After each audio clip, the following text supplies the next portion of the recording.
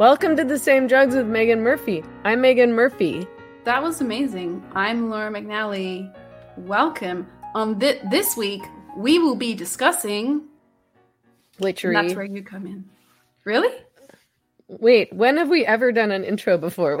I'm not prepared for this level of professionalism. I think we should, though. What are we actually talking about this week? We can't, because then we make promises we can't keep. Like, the problem with doing an intro would be the exact same problem that we have every week when I say, this week on The Same Drugs, we're going to be talking about, like, in my social media posts, and then we forget to talk about all the things that we say that if we remind ourselves, if we remind ourselves, we might consciously be more focused. I really want to know what the topics are, just because I don't know. Oh. Okay, well, I know what we're talking about. I feel like I sort of like the mystery of it all. Like, I like, you might tune in and you might hear about something that you tuned in to hear, or you might not hear about that at all, and we might just talk about something completely different. And, it's always a surprise. You never know what to expect. Right. Okay. But if you were going to say what we wanted to discuss, what would you say those topics were this week? Well... there's ongoing cancellations. I mean, the running theme of our show is often complaining about COVID, American politics, although I think we are actually going to skip American politics this week. I'm even feeling a bit over American politics. Yeah.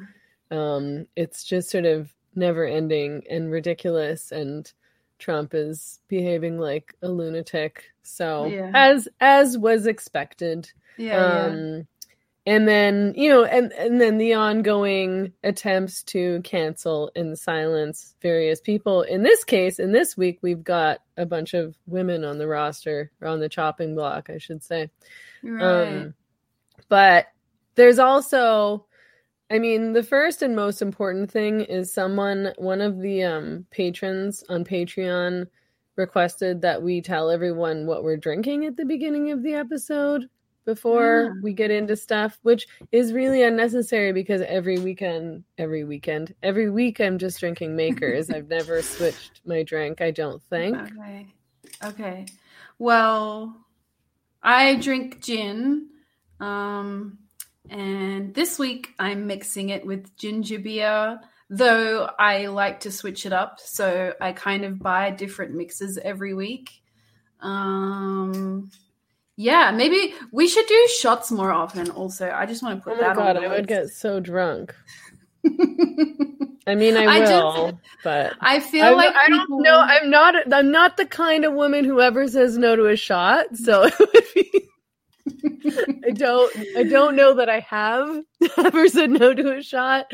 So if you pressured me to, I would be like, okay. So remember someone was asking how do you manage to have fun and also discuss all these serious topics? Because that's something that people kind of challenge us on sometimes for not being serious or being. They challenge us. You guys, why are you so fun?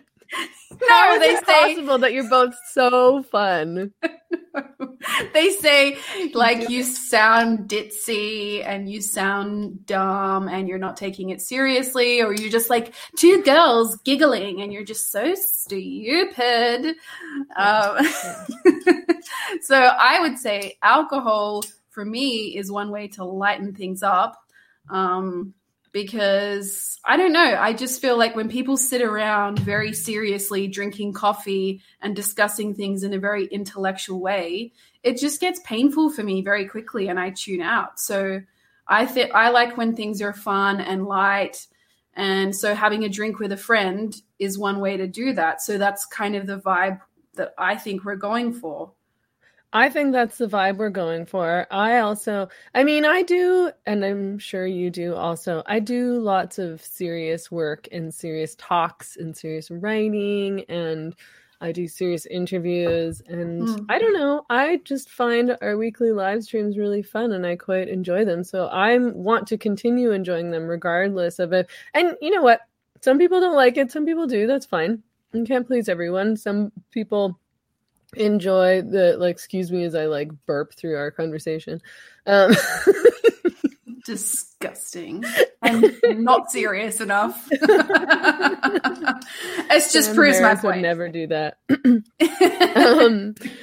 But I mean, yeah, I think we're also, I mean, we're living through a period of time where no fun and socializing is allowed anywhere. So, man, I'm gonna have fun on the weekly live streams. Like, yeah, things are really like bleak right now. And this is what I'm drinking. This is not an ad, but feel free to sign up to Patreon so Megan can buy more Marcus Mug. Or feel free to sponsor us. Yeah, absolutely. So speaking of no fun, what's going on in New Zealand? No fun. No. Not much fun. What's happening with the restrictions over there? People ask me what's going on in New Zealand, and I'm like, I don't know. I think they don't really have a ton going on. I don't think there is many restrictions, but there has been a few cases, and like New Zealand is very strict about, like, they seem to want 0 cases. So as soon as there's one, they're like, whoop, we might start locking things down. Like, we can't have more than one. So it seems like they might if things get worse. Yeah. Yeah. It seems like BC is going for that too, which I don't really understand because we're never going to have no cases. Right. That's not what's going to happen. Yeah. Somebody told me that, and you maybe can confirm this or perhaps not. Somebody told me that a friend of theirs traveled out of New Zealand, and when they came back, they had to go into isolation for 2 weeks, but they wouldn't let them go home. They like put them on a bus and took them to some like isolation camp or like an isolation kind of like hotel, and they had to stay there. Is that what's going on? Yeah, you're not. When you get back into the country, you have to go into a managed isolation location, which is like fenced off, and it's run by the government. They're hotels, but they're like fenced off, and you're meant to book in advance. It costs nearly like $4,000. What? And yeah, so hence that's crazy. I'll never be able to afford to travel again. Amazing. But they aren't going to do that forever, Laura. Like, I know, but like, I would like to travel soon, so it feels like a trap. That's so crazy. if you turn up and you haven't booked it, they will send you to like somewhere to stay in isolation. It's not. So if you plan a trip, you have to book ahead to stay at a specified hotel or something like that for 2 weeks. Stay in the managed isolation, yeah. So you won't get through customs if you didn't have your pass for your isolation thing. That's creepy, man. Yeah, it is.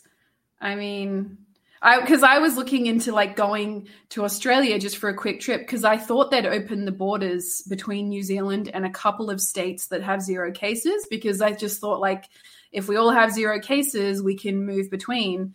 So you can fly into Australia where there's 0 cases, but you can't fly back. If you fly back, you have to go through this 4-week camp, whatever the fuck hotel it is, and you have to have booked it in advance, paid in advance, blah, blah, blah, before you book flights, blah, blah, blah. I was like, this sounds like a load of shit. I'm not going to go. So that's terrible. Yeah. I mean, supposedly there's a vaccine coming very soon, and I suspect that it won't be available to the general public right away. They'll probably give it to healthcare workers and then like the elderly first, but I think that you might be able to travel at some point once the vaccine is around. I don't know. I mean, they just announced today in BC that they were not letting anyone travel within BC. So if you live in BC, you're not allowed to go anywhere within BC. What? How do they control that? They stop you in your car? I don't think they can control that, but these are the new restrictions. They also had a week ago imposed new like socializing restrictions, which said that you couldn't socialize with anyone outside your household. So if you don't have anybody in your household, you're kind of hooped. And it was supposed to end on Monday. And then I read an article today which announced these new travel restrictions within BC, also saying that they were going to extend the no socializing restrictions for another 2 weeks after the end of this, which I knew was going to happen. People were like, oh, it's just 2 weeks. I'm like, it's not just going to be 2 weeks. Was it just 2 weeks last time? Last time it was also just 2 weeks. And then it was like 2 months or whatever. So you're not allowed to socialize with anyone else. I'm worried they're not going to let the, fitness centers open up again, although the pool is still open. So that's good, but it impacts my weight training stuff. And it obviously impacts lots and lots of other people. They're like exercising, but also it impacts the business owners a lot who are trying to make a living and can't because they're not allowed to have people in these facilities. And yeah, to me, it's like, the reason that people are getting mad and frustrated or whatever is just because they keep changing the rules constantly. Like if they actually did what they said they were going to do, then I think that this might go over better with me and with other people who are getting frustrated. But to say, oh, we're just doing this from this date to this date, it's just 2 weeks, we just need to get things under control. And knowing that you can't trust them. So you're like, oh, okay, sure, just 2 weeks. Like, screw you. And then, that they actually do that. They don't stick by their word. They do all these things that kind of, I don't know why travel within BC has to be restricted. I don't think that there are some cases outside the lower mainland, but not a lot. Maybe they're trying to protect the places outside of the lower mainland from getting cases, but I don't know. I think that it's a bit ridiculous. And to say that people just can't socialize at all winter and the holidays are coming up, like, I don't know. It's pretty dark. And either people are just going to ignore things or get really depressed. I mean, or probably both things. What was that statistic I read the other day that was something like it was comparing people who had suicide ideation in the last month and like comparing the percentage of people who had suicide ideation in the last month within some subset of the population. I think it was in Canada and it was like 37% compared with the normal average for a month would be like 3 or something percent. And it's like, this is actually creating a crisis. Another crisis. Yeah, it is. I mean, I don't know all the stats, but yeah, of course, depression and anxiety levels are going up. And then when there seems to be no end in sight, I think that's when people really panic. So if you know that you have to just manage something for a couple of weeks or whatever, like, okay, I just need to get through these 2 weeks and then things will be okay. But there's no okay on the other side. So there's no, we'll end the lockdown for certain at this time. There's no, we'll have a vaccine by this day for certain. Nobody knows when they're just going to change the restrictions on us. Like I said last week, I was like, I'm going to Mexico, bye. But I actually don't know. Like when it comes to January, they may have changed all the rules and restrictions and maybe I won't be able to go. Maybe, they'll want to put me in a camp when I get back, or maybe they'll, who knows, maybe they won't be letting people travel in and out. I just don't trust anything that they're saying. And, and I think that a lot of these restrictions are being pushed by the public. Like, I think that there's some of the public who are like, screw this is stupid. And then some of the public who are begging for more restrictions and mandates and pressuring politicians and officials to instill more restrictions. And I mean, as far as I'm concerned, it's like, well, you don't really like, I mean, who's monitoring your socializing? Like it's your neighbors and other people. It's all about like social shame and, you know, busybody neighbors keeping an eye on you, which I think is in some ways like a lot creepier than if it were the government who were going to be like, we're going to fine you if you do this. It's like, no, it's your neighbors and they're spying on you and they're going to rat you out, you know, just like it's like Nazis. Black Mirror. But it's like Black Mirror, you know, that episode where like they're watching the girl as she's like walking around and I don't know, they're using social media to track her. And then every time she goes past someone's house, the person like knows and looks out. And I'm like, we're kind of becoming like that because we see everything people do on social media. We know where they are all the time.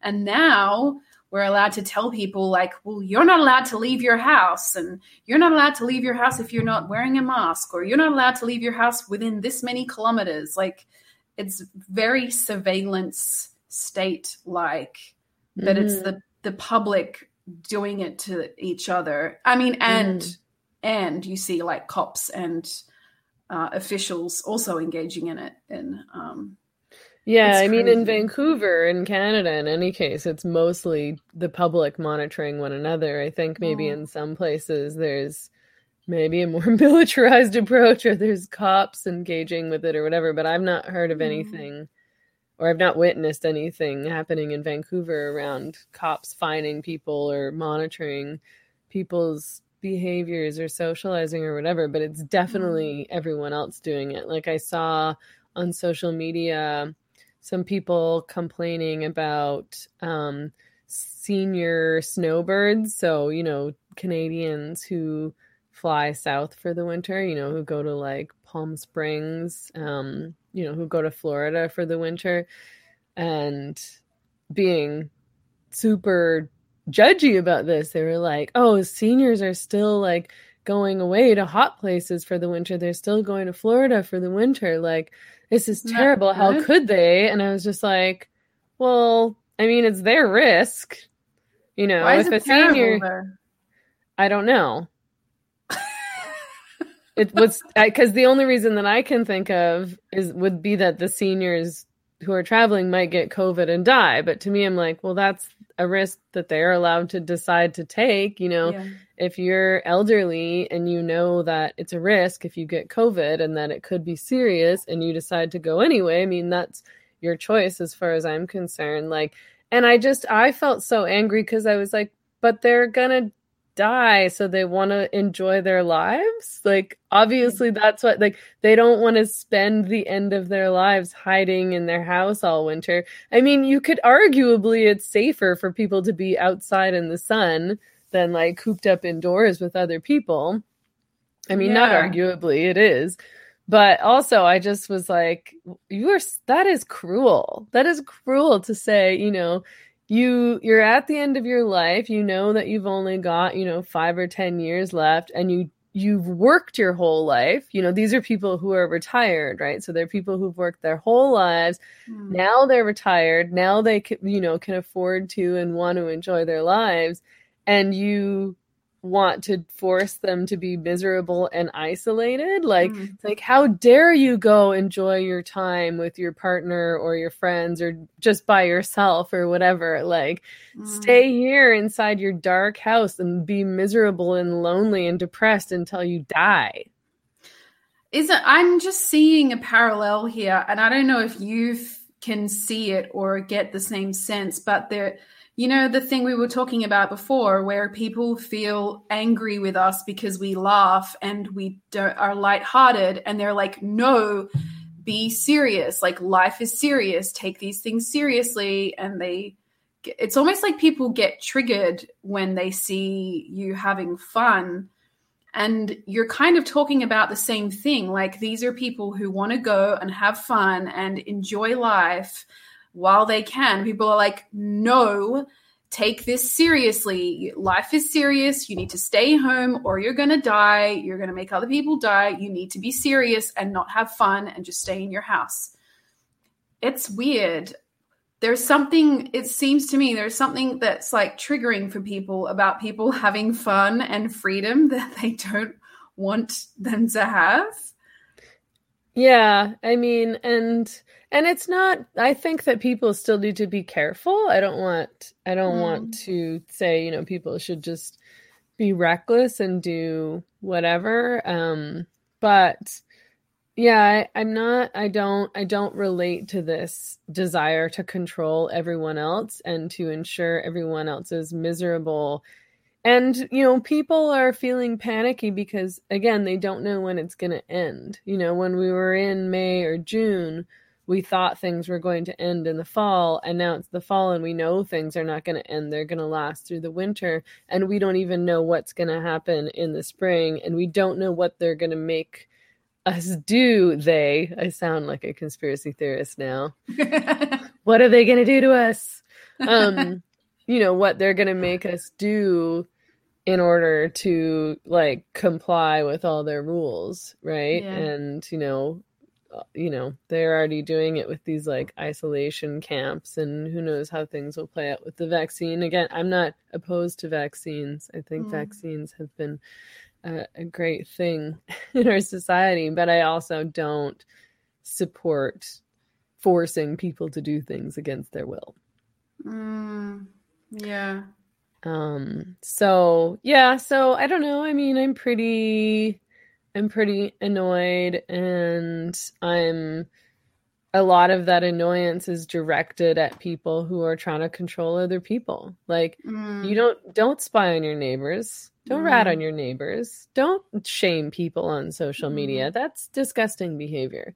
That's scary behavior, and that's dangerous behavior. Then you do get into, you know, territory of like ratting out people hiding from the Nazis territory. You know, we've been through this before, and it wasn't, you know, like neighbors participated in ratting out their neighbors so that the Nazis could come get them. You know, when people were burning witches, it was, you know, the people in the community ratting on each other saying, I think she's a witch. Yeah. You didn't need like some kind of enforcement coming around knocking on people's houses. It was the public and the neighbors doing it to each other and their family members and their friends and people in their community saying, you know, burn her, like take him away. They're over here, come get them.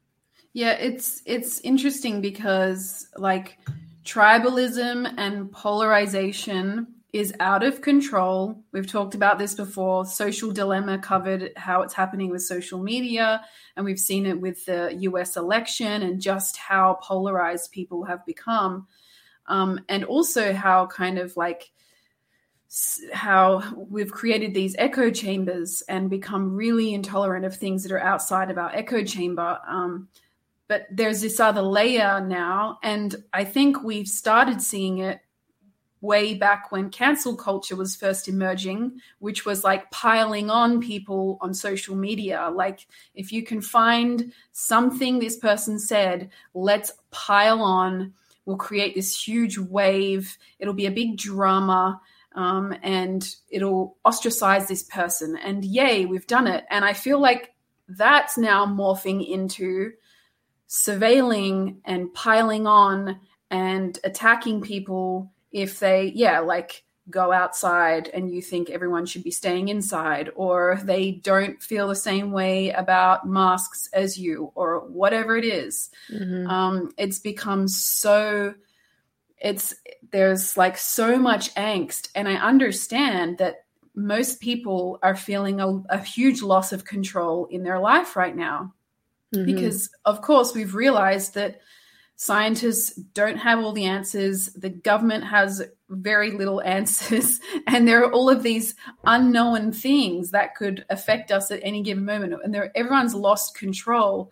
And I feel like we're kind of turning against each other to try and get some control. Like, well, if I can create a pile-on on this person online, or I can rat my neighbor out, I'll have some control back. And it's becoming very like toxic, I think. Yeah, well, and I find that a lot of those people who are, you know, judging and snitching and, you know, ratting people out or shaming people online are actually the people who haven't really done the research themselves and haven't actually looked at the data. Because I've spent a lot of time doing research and looking at the data surrounding all of this stuff since the beginning. I've paid very close attention and I've been reading as much as I can. And I find that people are still stuck in the state of paranoia that they were in back in, March, April. Where we didn't know very much and we were just really scared that we didn't know how COVID was being transmitted. We didn't know what would happen to us if we got it. We might die. We might end up at the hospital. We didn't know how contagious it was. We didn't know how to treat it. And we know a lot more now than we did then, but people are sort of stuck in this thing of anybody could be contagious. And if you're not following the rule, and I participated in this at the beginning too, I've changed my mind a lot about COVID, but I've changed my mind a lot about COVID based on getting information and about learning. So when I didn't know anything at the beginning, I was pro lockdown. And I was like, why are people not following the rules? Screw you, you're ruining it for everyone. And that's because I thought it was a temporary thing. So I was in the mind frame where I was like, we'd only have to do this for a little while. Come on, stop whining, and then we'll be done and it'll be over with. I didn't realize that it would turn into a long time thing. And I also, like so many other people, had no information about the virus. So as I learned things, I changed my mind. And there's so many people who just haven't done that. They haven't changed what they believe about the virus, what they believe other people should do, what they believe, how serious the virus is, which is that, it is serious for some groups. And for most people, it's not that serious. And which is, again, I'm not trying to make light of things because some people do die, but for for people under 70, this is a virus that's less deadly than the flu. It's not particularly serious for healthy people. But yeah, I have some personal stories about this that I'll share on the Patreon only, which we're doing right after this live stream at around 10:30. That, just around that kind of paranoia and how it impacts your relationships, let's say, and that leads me to be more concerned about other people's behavior than I am about that virus itself. It's what's concerning me now is not the virus, it's how people are responding to and behaving towards one another, and what, the government responses and all of that stuff. So, but I'll get into that later. But one of the main things that I wanted to talk about today was Abigail Shrier. Did you follow this? The Target thing? Mm-hmm. Yeah, I sort of saw a few tweets about it.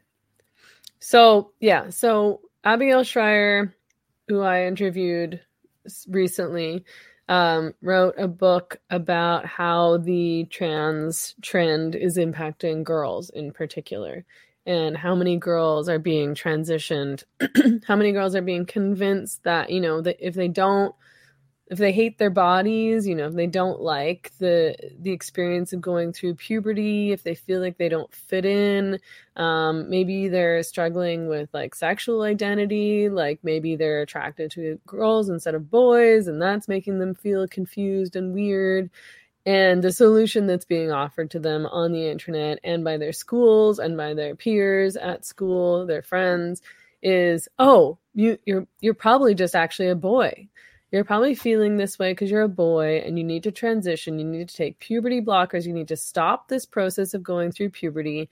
You need to go on testosterone and you need to cut off your breasts and maybe eventually go further and, get rid of your reproductive organs entirely. And so a couple people tweeted, it's amazing. It's amazing that anybody still now would pretend as though Twitter is not an incredibly powerful entity that destroys people's lives and dictates discourse and information when things like this happen. So 2 people tweeted at Target to complain that Abigail Shrier's book was being carried there, was being sold there. So one of the tweets said, in 2016, you released a statement affirming your support for transgender customers. Ask Target why you're selling, it's like tagged, ask Target, why you're selling a book notorious for its harmful rhetoric against us. Historically, harmful products have been pulled from this shelf, and this should be too. And the other tweet said, I think the trans community deserves a response from Target as to why they're selling this book about the transgender epidemic sweeping the country. That part's in quotations.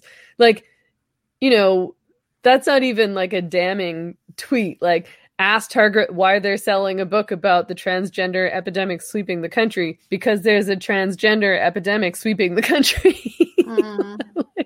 But they believe there's no...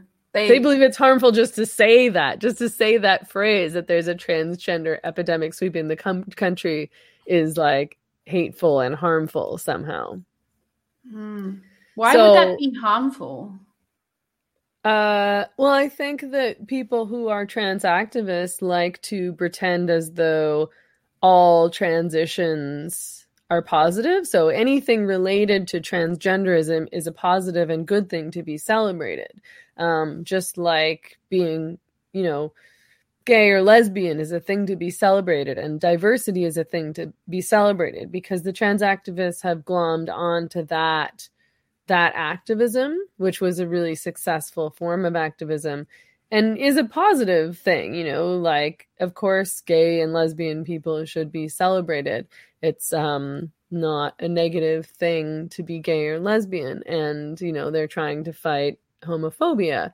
So, you know, they've taken that and turned it into this thing where it's like, if you say anything negative about transgenderism, or you ask questions about transgenderism, which has nothing to do with sexual identity or being gay or lesbian, it's not something that you're born with. It's sort of like a vague term that means nothing at all. It's not any kind of legitimate category describing any person or group of people. They're framing that as an attack on people who identify as transgender themselves, which is not true, of course. You know, she's asking questions about how this ideology and these practices are harming girls, and there are lots of ways that this ideology and these practices are harming girls. And she's sort of delving into the trend, and she interviewed lots of girls and their parents to see what was going on. But in any case, you know, Target, you know, 2 people tweeted Target and they comply. And they're like, okay, sorry, pulling it from our shelves, you know, like they don't even think about it, right? And they did actually, a lot of people complained, so they changed their minds and they put it back on the shelves. But the fact that they not only that they did that, but, you know, they did it based on a couple of tweets from relatively unimportant people. Like these weren't anybody important. These were just trans activists on Twitter. And I'm sure whoever decided to pull it from the shelves hadn't read the book. I'm sure the people who tweeted about the book hadn't read the book. You know, they're making a decision about a book that they have no idea what the content is. And they're like, oh, it's transphobic? Like, it's not just celebrating transgenderism and trans activism. No questions asked. Must be bad.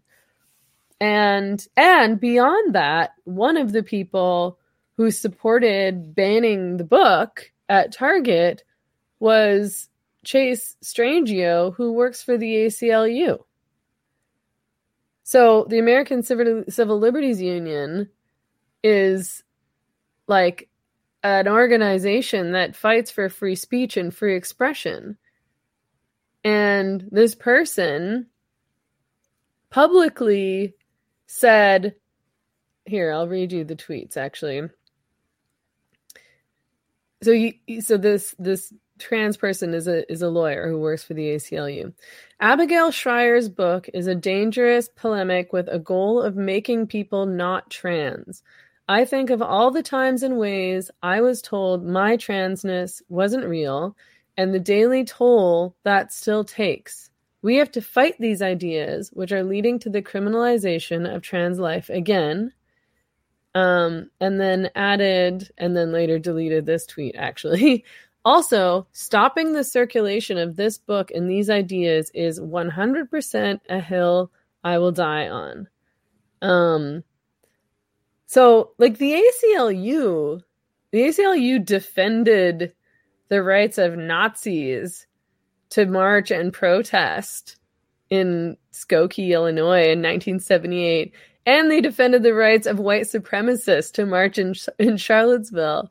And they have this lawyer, this representative, saying, no, absolutely, we should ban this book. And, there's also, it's interesting because when people talk about censorship and when you, like, if you complain about censorship, so if you were to say, like, you're censoring this book, this is a bad thing, we shouldn't ban books, they'll say, oh, well, we're not really banning it. It's not actually censorship, Censorship only counts if it's coming from the government. And this is something that I used to say. And now, what we understand, or what we should understand, is that censorship looks different than it used to. And it's still serious. Like, it still matters if you're being censored or banned or silenced because of, in your work, because of your workplace, because of your community, because of your political party, because of social media.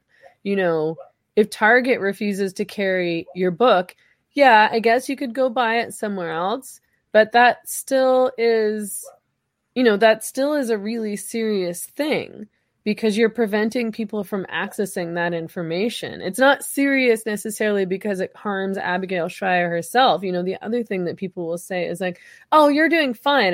You'll just sell more books now because this is, backwards kind of form of marketing, right? Like now more and more people are hearing about your book, so they're buying it. And that's true. But I don't think it's actually, she isn't complaining about it because it impacts her income. She's complaining about it because it's wrong. It's so strange to me. This is like what we were saying before, the thing that people want there to be no discussion around, and it's like COVID, or they want there to be no discussion around critical perspectives of Black Lives Matter, or no discussion around critical perspectives of what's happening with children and transgender, what she's called it, transgender trend. We shouldn't discuss it because I think it's harmful. And I find that so bizarre, but to me, that's counterintuitive. If I have a problem with an idea, I want to discuss it more. If I disagree with someone, I want to hear their response to my disagreement, because by actively disagreeing, we get somewhere. Like, we can get to the root of the problem of why we disagree. But if we just don't talk, then we never really get anywhere, because I'm stuck with my kind of initial gut reaction and you're stuck with your position, and we never get to work out, well, in which ways, in detail, like in higher definition, what are the things that we really disagree on the most? And maybe there are some things that we actually agree on. But by refusing to have the conversation, we just never get to do it. So I find it really bizarre and counter to the whole purpose. And I've seen this in a number of cases where people, and I've seen feminists do this, where it's like, well, let's not have the thing, let's not have the event, let's cancel that person. I mean, I don't know, at what point are we going to realize that canceling things is not productive, that it does change the scope of the dialogue, but it won't be in the way that you hoped. Like the idea of like banning people from selling their book or banning people from being active on Twitter, those ideas are going to come out in another way now, where if you don't ban things, you might actually be able to engage with them in a way that works for you. Like, use those ideas within your media, or respond to the book with your own critique. Write your own fucking book about the book so that people can understand all the ways she's wrong. And then you can have a fruitful kind of career around your disagreement with Abigail Shrier. But instead, you want to ban it, and then no one gets to read it, and we never get to have the conversation. I can't understand where that's meant to get us, banning things and canceling things and censoring things. It's so strange. Yeah, it's completely backwards. And I think that a lot of people attacked organizations like the ACLU for doing their job, which is to protect free speech at all costs. You know, they should defend the rights of Nazis to march and demonstrate, and for white supremacists to march and demonstrate. Like, it's super creepy and scary, and I completely understand why people would be upset by that, and they should be upset by it. But people need to understand that you could be the white supremacist next. So if you say, you know, this group should be banned from protesting or marching or from speaking or from holding an event, then the next person in charge of making that decision could think that you were wrong and bad and hateful. You don't get to control that. If you give somebody that power, then that person could also have power over you. Mm-hmm. So you may well be right that this is wrong or dangerous or harmful, but stopping those groups from speaking or existing or gathering or whatever isn't actually going to right wrongs. It's not just only going to hurt them if you shut them down. It also at some point will hurt you. You know, defending things like free speech and free expression and the right to protest is what, you know, allowed, you know, civil rights leaders to speak and make a difference and to have an impact in terms of like racial justice, right? Mm. You know, this is the activists and the left need free speech just as much as anyone does. Mm. And you have to give it to everyone. And to me, it's really frustrating and baffling that people don't get that they can just say, oh, free speech for me, but not for him. It just does not work that way, and it won't work that way, and it will come back to bite you in the ass. It's also confusing to me that the idea of shutting down dialogue or shutting down events or books is going to lead to a better outcome. Like, I can't think of times in history where we've shut down people who think a certain way and it's worked. Like, there are governments, I mean, in Vietnam, you're not allowed to talk about the government publicly. So this is at least one example I know of actual censorship. And like, it doesn't change the way people feel about the government. People still feel and think the same things. They just don't say it in public. They say it behind closed doors. So by stopping the conversation happening publicly, you're not stopping the conversation. You're just changing the place where it happens. And of course, then it happens in a different way. If you have the conversation publicly, you might get somewhere with it. Like, if the government or whoever it is feels threatened by this conversation, they can engage with it. And I find it so bizarre that there's this thing that progressives are really attached to, and I don't see conservatives doing it, which is where they're threatened by the idea of conversing or understanding someone who's different to them. So, like, if you're conservative or centrist or you don't feel the same way about a certain topic, it's like a threat to have a conversation. And you've had this before. People are like, well, how dare you speak to Brendan O'Neill? Like, you can't speak. How dare you? Like, by understanding people, we get to know them better, ourselves better, everyone better. But they're like, no, don't have the conversation. It's really important that in order to progress in society, we don't converse with people who don't agree with us. What? Well, and it's so funny because it's like, don't you want the opportunity to explain why this person is wrong? Like, don't you want the opportunity to explain why white supremacy is wrong? Or why you disagree with this person's ideas about immigration policy or about transgenderism, because I want the opportunity to explain why I have concerns and criticisms of gender identity ideology, because it's important to me that other people understand.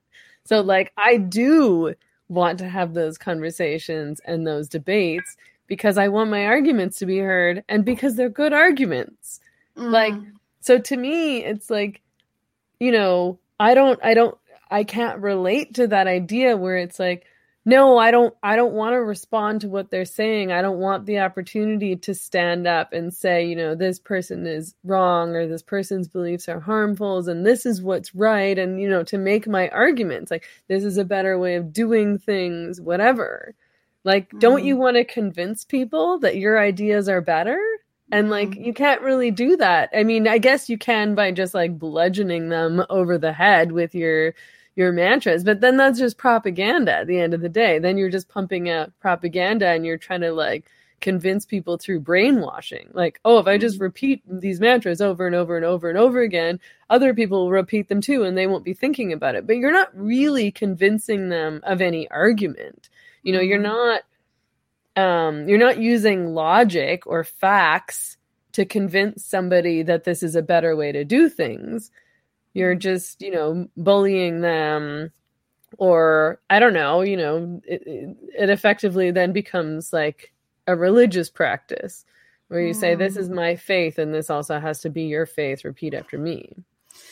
I understand that one of the things activists say is that they refuse to discuss this topic, which is undermining their humanity. So if you wanted to discuss gender identity, they won't have that discussion with you because you're not validating their identity. So you're undermining their humanity.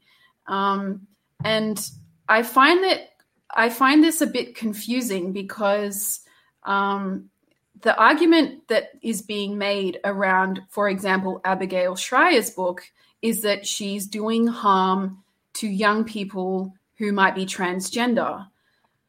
But I mean, the equal opposite argument could apply that refusing to provide young people with all of the information, and all of the information includes Abigail Shrier's work and Deborah So's work, by refusing to provide a full picture of all of the information to young people, you may be doing them harm. So I think it's quite counter. Like, there seems to be a very strong argument that if you engage with any kind of critical perspectives around gender identity, you're harming young people who have concerns about gender identity. But I just don't see, like you said, there is this kind of one-track mind that we encourage all young people who are confused about gender identity to take this path. And I don't understand how not providing them with all of the information is helping, because I've never personally found that having limited information was helpful to me when I was confused about something. Well, and if you care about kids who are identifying as transgender, and we discover that these puberty blockers are harmful to those kids, and that giving, you know, girls testosterone is harmful, or that, you know, giving them cosmetic surgeries when they're 16, 17 that prevent them from reproducing or, you know, enjoying sex as adults, if that's harmful, if we discover that's harmful, then doesn't that help these trans-identified kids? Like, if you really care so much about the well-being of these kids, don't you want to know if they're being hurt and their lives are being ruined? Don't you want that information? And that's the information that Abigail Shrier is trying to provide to people. Yeah. I find it quite stunning that it's like giving people limited information is the best way to empower them. Like limiting how much we can discuss this topic will empower people. I don't think I agree. And I don't think I agree on this topic or on any topic that we're empowered by limiting how much we know about it. I mean, for me, anytime I'm feeling confused or distressed, I want as much information as possible. And I want to read every single perspective, no matter how much I disagree. It's really weird that there's this idea that we just corral people into one version of understanding a problem and that will help their mental health. I just don't think there is any evidence for that. I don't think it's ever a good thing to provide people with as little information as possible. I think you should provide people with all of the information. I think people should have as much information as they can possibly access. Right. And I mean, part of that is like, you know, I personally don't care what people's views are on all of these things we discuss. Like if you spend a whole bunch of time researching COVID and you become really, really focused on we've got to do lockdowns and you've got to stay in your house, like fine. If that's the conclusion you come to, fine. But like, don't tell people they're not allowed to read the opposite perspective, because that's not, like, I just can't get behind that. Or don't not read anything yourself and not do any research and then yell at other people for like having wrong beliefs or saying the wrong thing or doing it wrong or having concerns. It's like, okay, so you don't want to have any information, but you're mad that other people have different information than you. This has been like the problems with, you know, this is why Deborah So left her research job, right? Was because they were like stopping her from publishing her research because they were like, no, this research doesn't line up with our political ideology, which is that we want to promote, you know, acceptance of transgender people. And we think that this research might not help with that. So don't publish it. It's like, are you serious? Giving people the full understanding of how complex this situation is, I don't think will stop people from accepting transgender people or gay or lesbian kids or whatever the topic might be. Like having more in-depth knowledge is always going to be better. And having more in-depth knowledge means it will be more complicated. It won't be as simple as anyone who feels confused about identity is definitely transgender. Case closed, problem solved. We never have to discuss this ever again. It's going to be more complicated. That doesn't mean people won't respect transgender people. I mean, and it's just, I think it's so unethical and irresponsible for adults who identify as trans, like Chase Strangio, to be trying to stop people from accessing information that will help kids, you know, like, so this thing, like, you know, I think of all the times and ways I was told my transness wasn't real and the Daily told that still takes. And it's like, okay, well, you're making something personal that you're angry about or upset about and turning it into the rule of law for everyone. So no one's allowed to access this data and information and these interviews and learn more about this topic because you have a personal problem. That's what that is, right? Like, you know, Chase is like triggered by people who challenge the idea of transgenderism. So therefore nobody can have the access to this information or have this conversation. Like, you are irresponsible. You are unethical. Like, you don't get to make your personal psychological shit the world's problem. You don't get to determine what people are allowed to think about or discuss or write about because you're triggered by something. Yeah. You're a lawyer. You're a lawyer who's supposed to be defending free speech and free expression. This is abhorrent. You should be fired. You know, I don't go around advocating for people to be fired, but how do you hold this position and say such things and advocate for the banning of books? Yeah, to me, there's a conflation of several problems. And I think that what you're saying, it stacks up for me. It's like, so this person felt that in their youth, they were invalidated and their identity was invalidated. And they're assuming that young people will have the same experience as them if they read this book. That's a big assumption. We don't know how young people are going to feel reading Abigail Shrier's book until we ask them how they feel reading Abigail Shrier's book.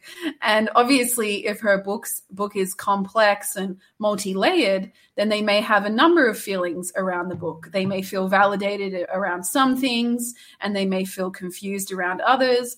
And it's okay for all of those feelings to be present.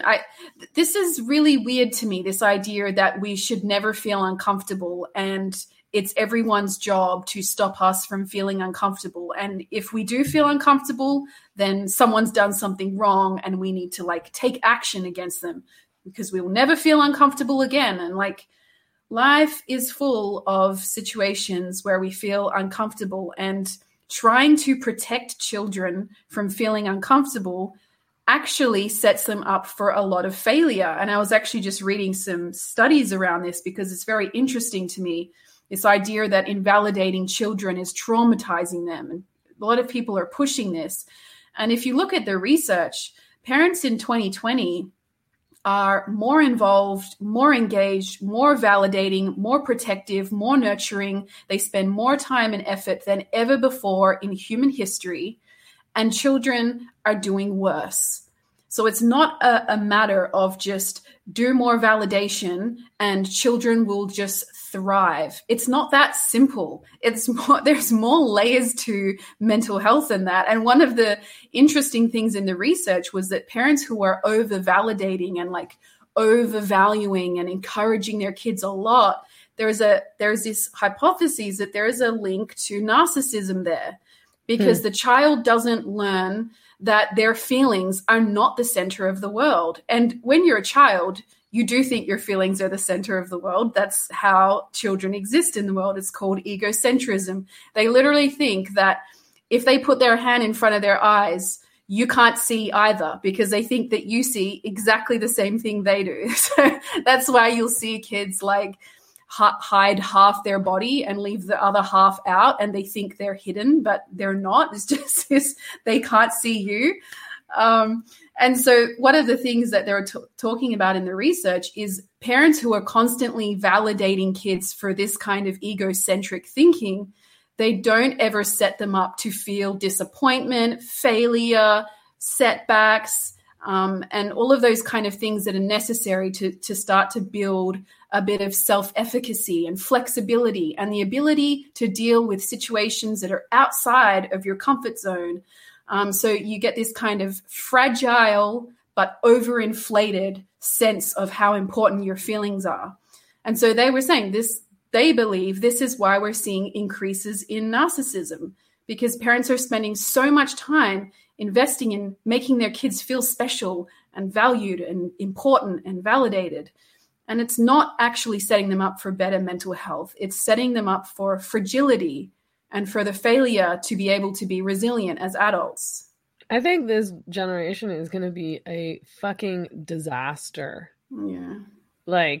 Between this kind of behavior where it's we need to protect people from difficult feelings and from conflict or from unpleasantness, from disagreements tied to, being online all the time, which now, so not only, is social media a primary part of most of our lives, and especially for kids, kids who are growing up in this generation, kids who are teenagers right now, social media is everything. So they're learning that validation is the most important thing, and that validation is superficial. So it doesn't come from, your own achievements. I'm really good at soccer, or I learned how to build this thing, or, I wrote this really good essay. They're not actual achievements and things that actually build confidence and help you sort of feel good about yourself and get to know yourself. It's something that's totally fake and superficial. You can post anything on social media and get likes. It doesn't even have to be your real opinion. It doesn't even have to be your real face.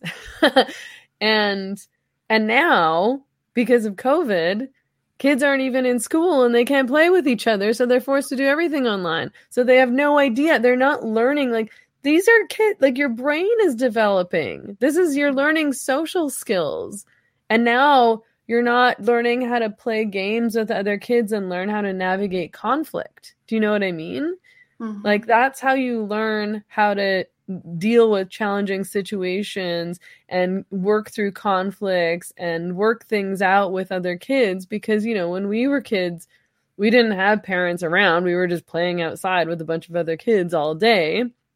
And we're left to our own devices. So we kind of had to deal with stuff and like figure out the rules to the game and who was breaking the rules and who was right and who was wrong, and like, and still keep playing with those kids every day, even if you didn't like them because they lived in the co-op with you. So you would have to just like, it's like, well, they live across, we're all playing together every day, whether we like each other or not. Like, and now it's like all these kids, and it's like, oh, not only do you not get to interact with other kids, but your only socialization is happening on these apps, like not with real people, not face to face, and you don't have to deal with anything. I guess you don't want to deal with it. If you don't like what this video game character says, you could just stop playing. But actually, I guess you can just control that situation. I don't know. I don't even know what kids do. I'm like, a video game. Kids play video games, right?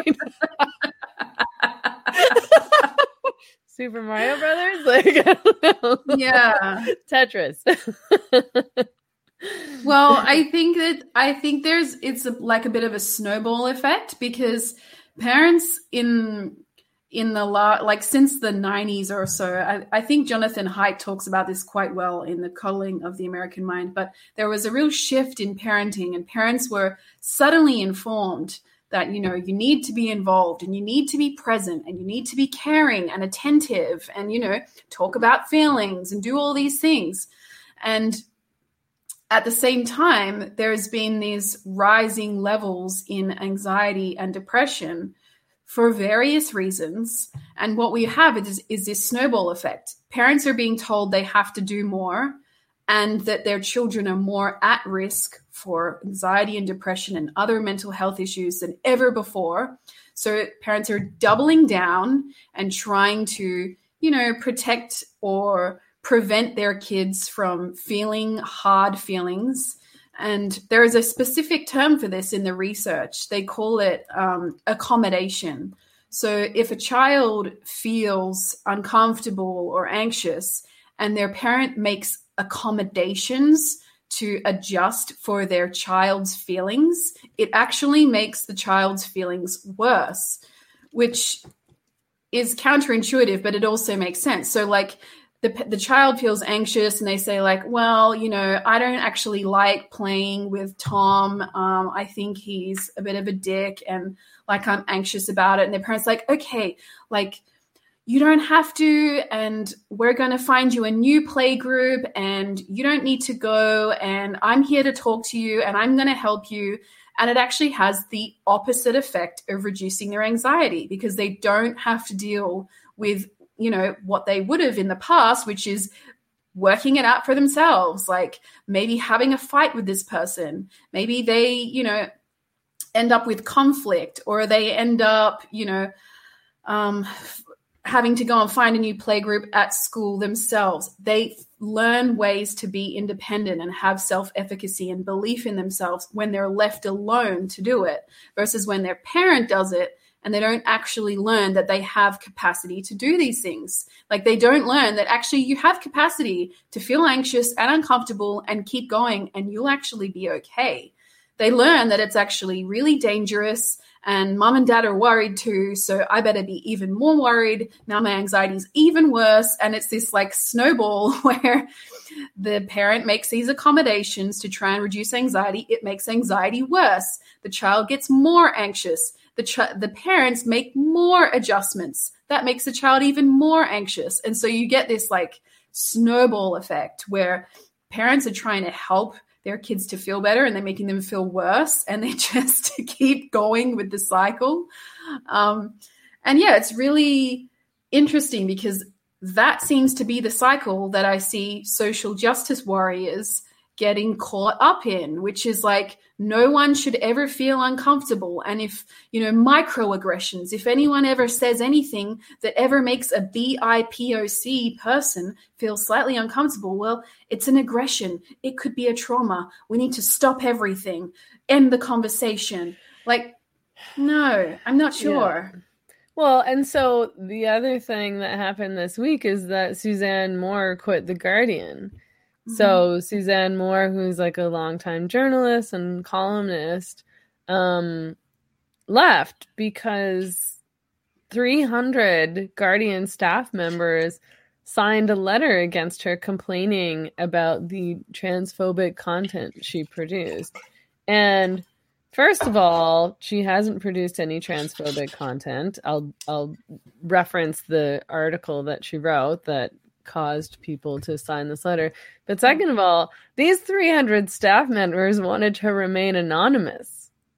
So they wanted to sign a letter targeting one female columnist, essentially, to have her silenced and banned from the platform. And they wanted the privilege of staying anonymous. So they leaked their letter to BuzzFeed and Pink News, but made the journalists there promise that they wouldn't publish their names. It's like, wait, no, you don't get to attack somebody and libel them and try to destroy their lives and remain anonymous. You privileged, spoiled little shitty brats.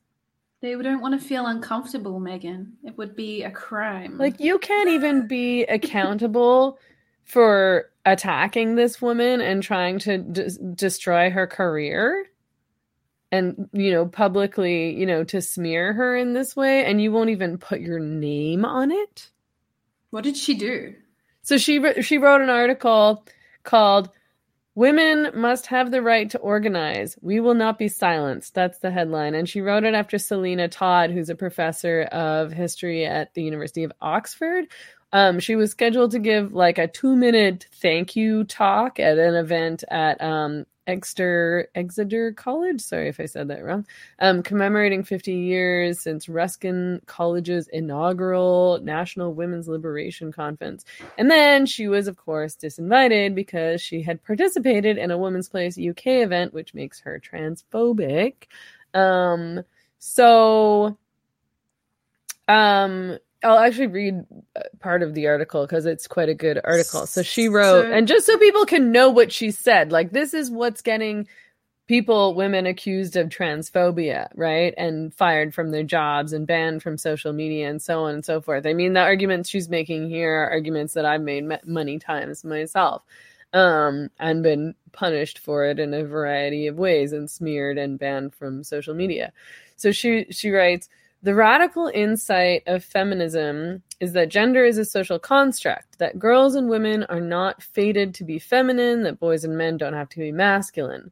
But we have gone through the looking glass and are being told that sex is a construct. It is said that sex is merely assigned at birth rather than being a material fact. Actually, though, sex is recognizable in the womb. Sex is not a feeling. Female is a biological classification that applies to all living species. If you produce large immobile gametes, you are female, even if you are a frog. This is not complicated, nor is there a spectrum, although there are small numbers of intersex people who should absolutely be supported." And then she goes on to explain that women's oppression is connected to our ability to reproduce, and that part of our fight for female liberation, the success of fighting for female liberation and the success of the feminist movement has in many ways been because of our ability to talk about our bodies and talk about biology and talk about childbirth and talk about menstruation and talk about menopause. That's all part of the women's liberation movement, being able to talk about these things that are realities for females. And then she also says, "I know from personal experience the consequences of being deemed transphobic by an invisible committee on social media. It has meant death and rape threats for me and my children and police involvement. I also know that the most vicious stuff takes place online and not in real life. Still, I can't stand by." As Roman Polanski was being rewarded for his latest film at the Caesar Awards, Todd was being silenced. This latest silencing of women is a warning. You either protect women's rights as sex-based or you don't protect them at all. And then she concludes by saying, we have the right to organize, we have the right to speak without being told that speech itself is dangerous. You can tell me to die in a ditch, turf, all you like, as many have for years, but I self-identify as a woman who won't go down quietly. So this was the transphobic article that caused these 300 staff members to sign onto a letter saying that, she was producing transphobic content and, how can the Guardian stand by and let this happen? Oh my God. And then, can I just ask, so she quit this week. When was the article originally published? So that letter was leaked back in March. But I suspect, having been subjected to this very thing myself, I suspect that she's suffered a lot of consequences behind the scenes by being treated this way and ostracized by the staff and harassed and silenced and censored. So she didn't make a statement explaining exactly what went down yet, though she says she will speak about it at some point. But, this is what happened to me when I worked for Rabble in 2015, and I'd worked there for a few years. And, thousands and thousands of people who identify as leftist and progressive, the sex work lobbyists, signed a letter demanding that Rabble fire me for being, whorephobic, transphobic. I think they called me a racist. They called me all Islamophobic, which is I'd never written anything about Islam in my life, but just throw it all in there, all of it, yeah, just whatever, anything, all of the stuff. And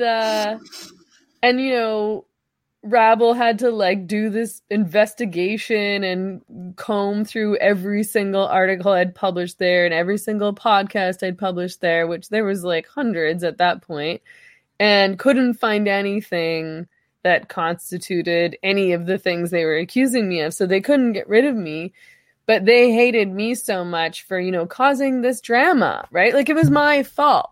It was according to them, it was my fault because I was making things difficult for them because these were their friends. And it's sorry, your friends suck. Sorry, your allies in the labor movement suck. Sorry, the people you work with suck. That's not my fault. I didn't do anything wrong.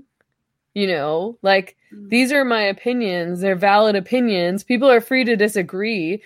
All of these people, I was the only person on that website who was writing critically about prostitution and pornography and BDSM. The only one. Everything else published was in favor of, legalizing prostitution. Nobody dared criticize pornography.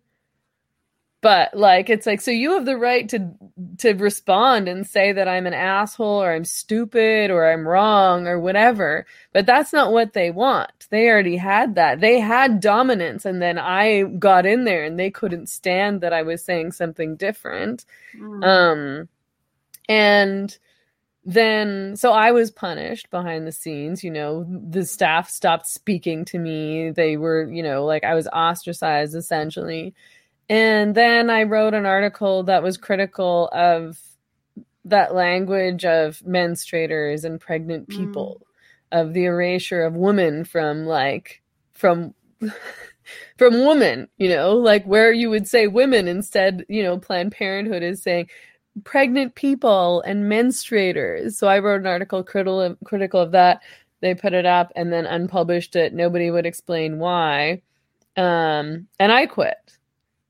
So I said, this is what's happening all over the place. It's why Glenn Greenwald quit. It's why, Matt Taibbi quit. People are being censored for no good reason, for political reasons. Well, he left. He left Vox or whatever. People are going over to Substack, right? People are going independent because they're being censored in the liberal media for ideological reasons, for political reasons, not because what they're saying is invalid. Although people will claim otherwise, it's not true. I was expressing a valid opinion. I was legitimately angry. And again, then somebody writes something challenging me, but you're just going to censor me and you're not going to have a conversation with me. You're not going to explain. I was just told it was, I used transphobic language. And I was like, I didn't use what transphobic language? What was transphobic? Nobody will tell me. So I was like, no, I'm not doing this anymore. Like, I won't accept this. I'm out. So yeah. I'm sure that's probably something similar to what Suzanne, or the reasons in any case behind that decision. I find it very interesting that when you ask for specific examples, and this could happen with the gender identity conversation or other controversial topics, and you say, well, like, give me a quote that highlights the issue you're talking about. So give me the quote from Suzanne or from whoever that you think kind of brings to light the issue you're talking about. And people do this a lot with J.K. Rowling. It seems to be like this thing that you need to accept J.K. Rowling is like a bigot. And it's like, okay, so what is it that she said, like specifically, so we can address it and understand it? And like, no one will say, you're just meant to agree that she's a bigot and there's no real explanation.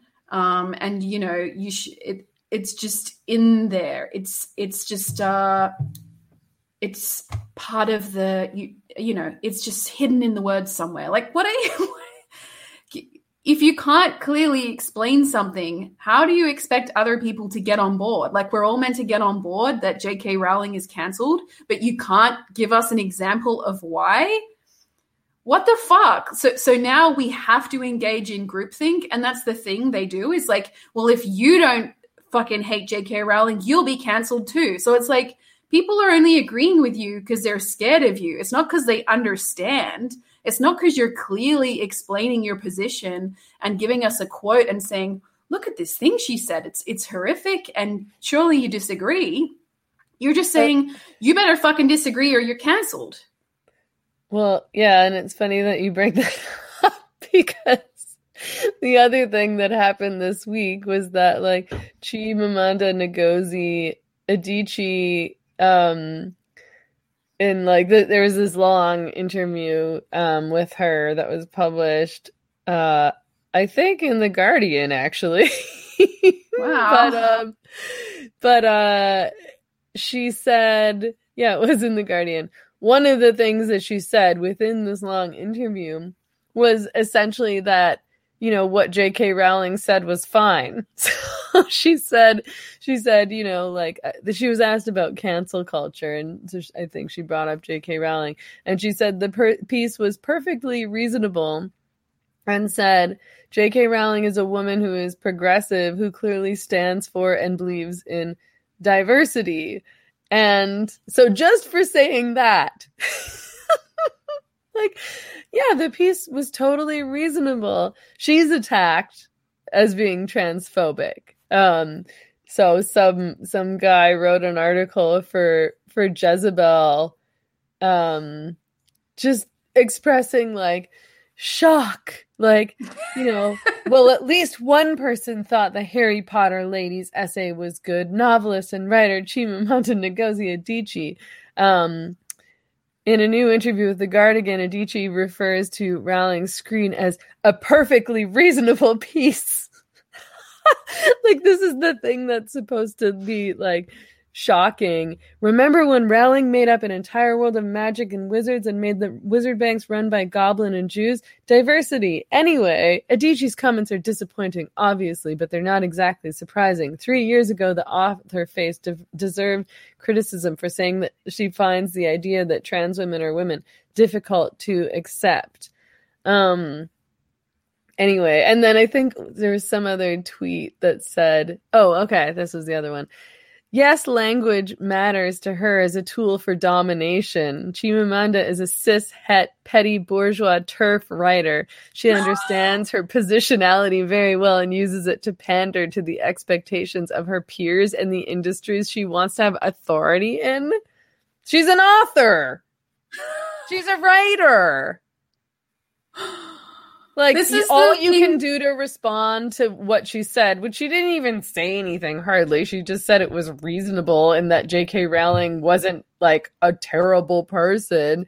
But it's like, oh, she's privileged, cis, bourgeois, like, she's probably making a bunch of money off of that, which is not true. Like, anybody who knows anything knows that if you want a career, you have to go along with trans ideology, not the other way around. Like, the rest of us all got fired and, like, banned. Like, yeah, my career was really helped by this. Like, now I can't have a platform on, like, you know, like, I can't, like, if people think that your income isn't hurt by speaking out about gender identity ideology, they're lying or they're delusional. Mm-hmm.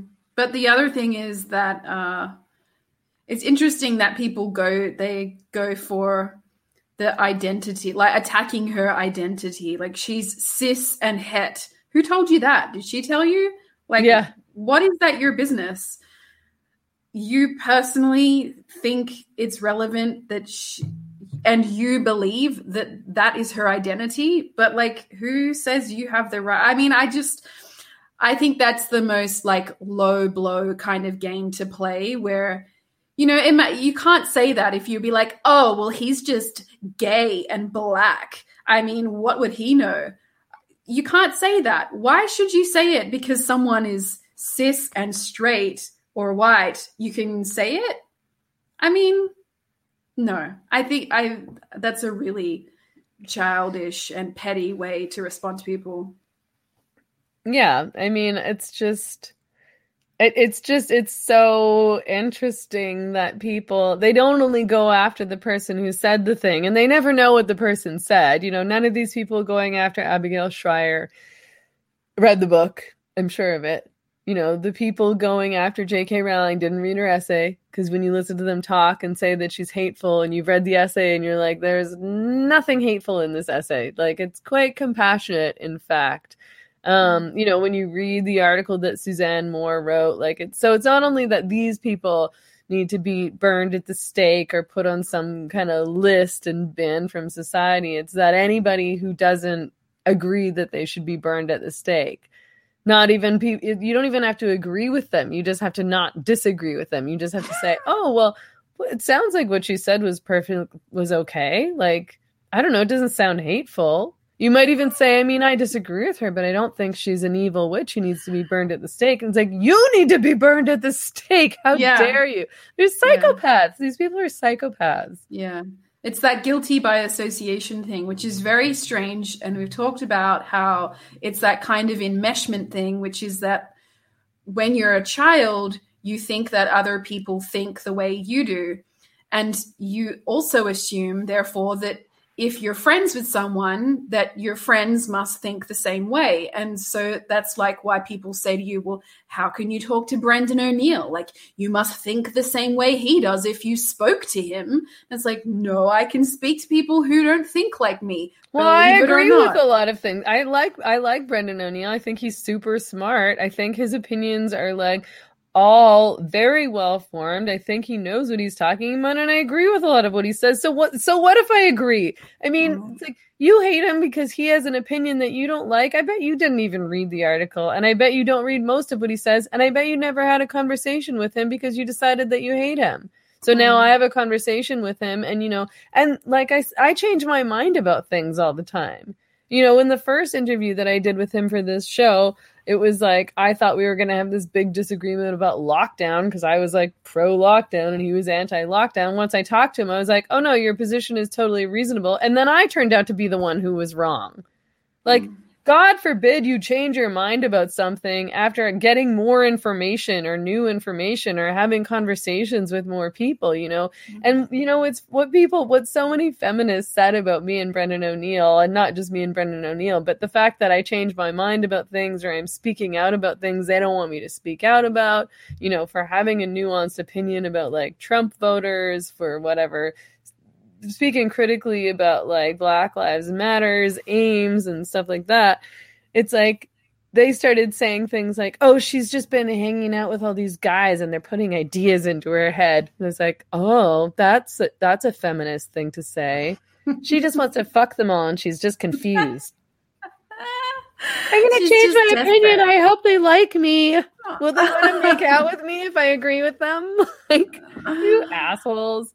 Wow. Like, anyway, I just wanted to say that because it's like, yeah, no, I probably don't agree with everything Brendan O'Neill says, but I agree with a lot of stuff he says. Like, and if anybody actually engaged him in conversation, then maybe they would too. God forbid, because then you'd be a baddie and you need to get burned too. So maybe you shouldn't. Maybe burn me instead and just don't listen. Don't engage. Then you're safe. Don't ever change your mind about anything. Don't ever look for new information. Don't do any research. Don't read anything. No. It'll screw you in the end. As limited as possible. It'll be safe, and then you'll be very mentally healthy and well-adjusted, as we know from the research. We should log off and go to Patreon only. I think we've got some useful. We've probably got some good gossip for you. Okay. Some really useful information. Some data. Woohoo! All right. See you on Patreon. Thanks, everybody. See everybody on Patreon. Thanks for tuning in to The Same Drugs with Megan Murphy. We're here every Wednesday at 9 p.m. Pacific. Subscribe, etc. All right. Thanks, everyone. Okay. Bye.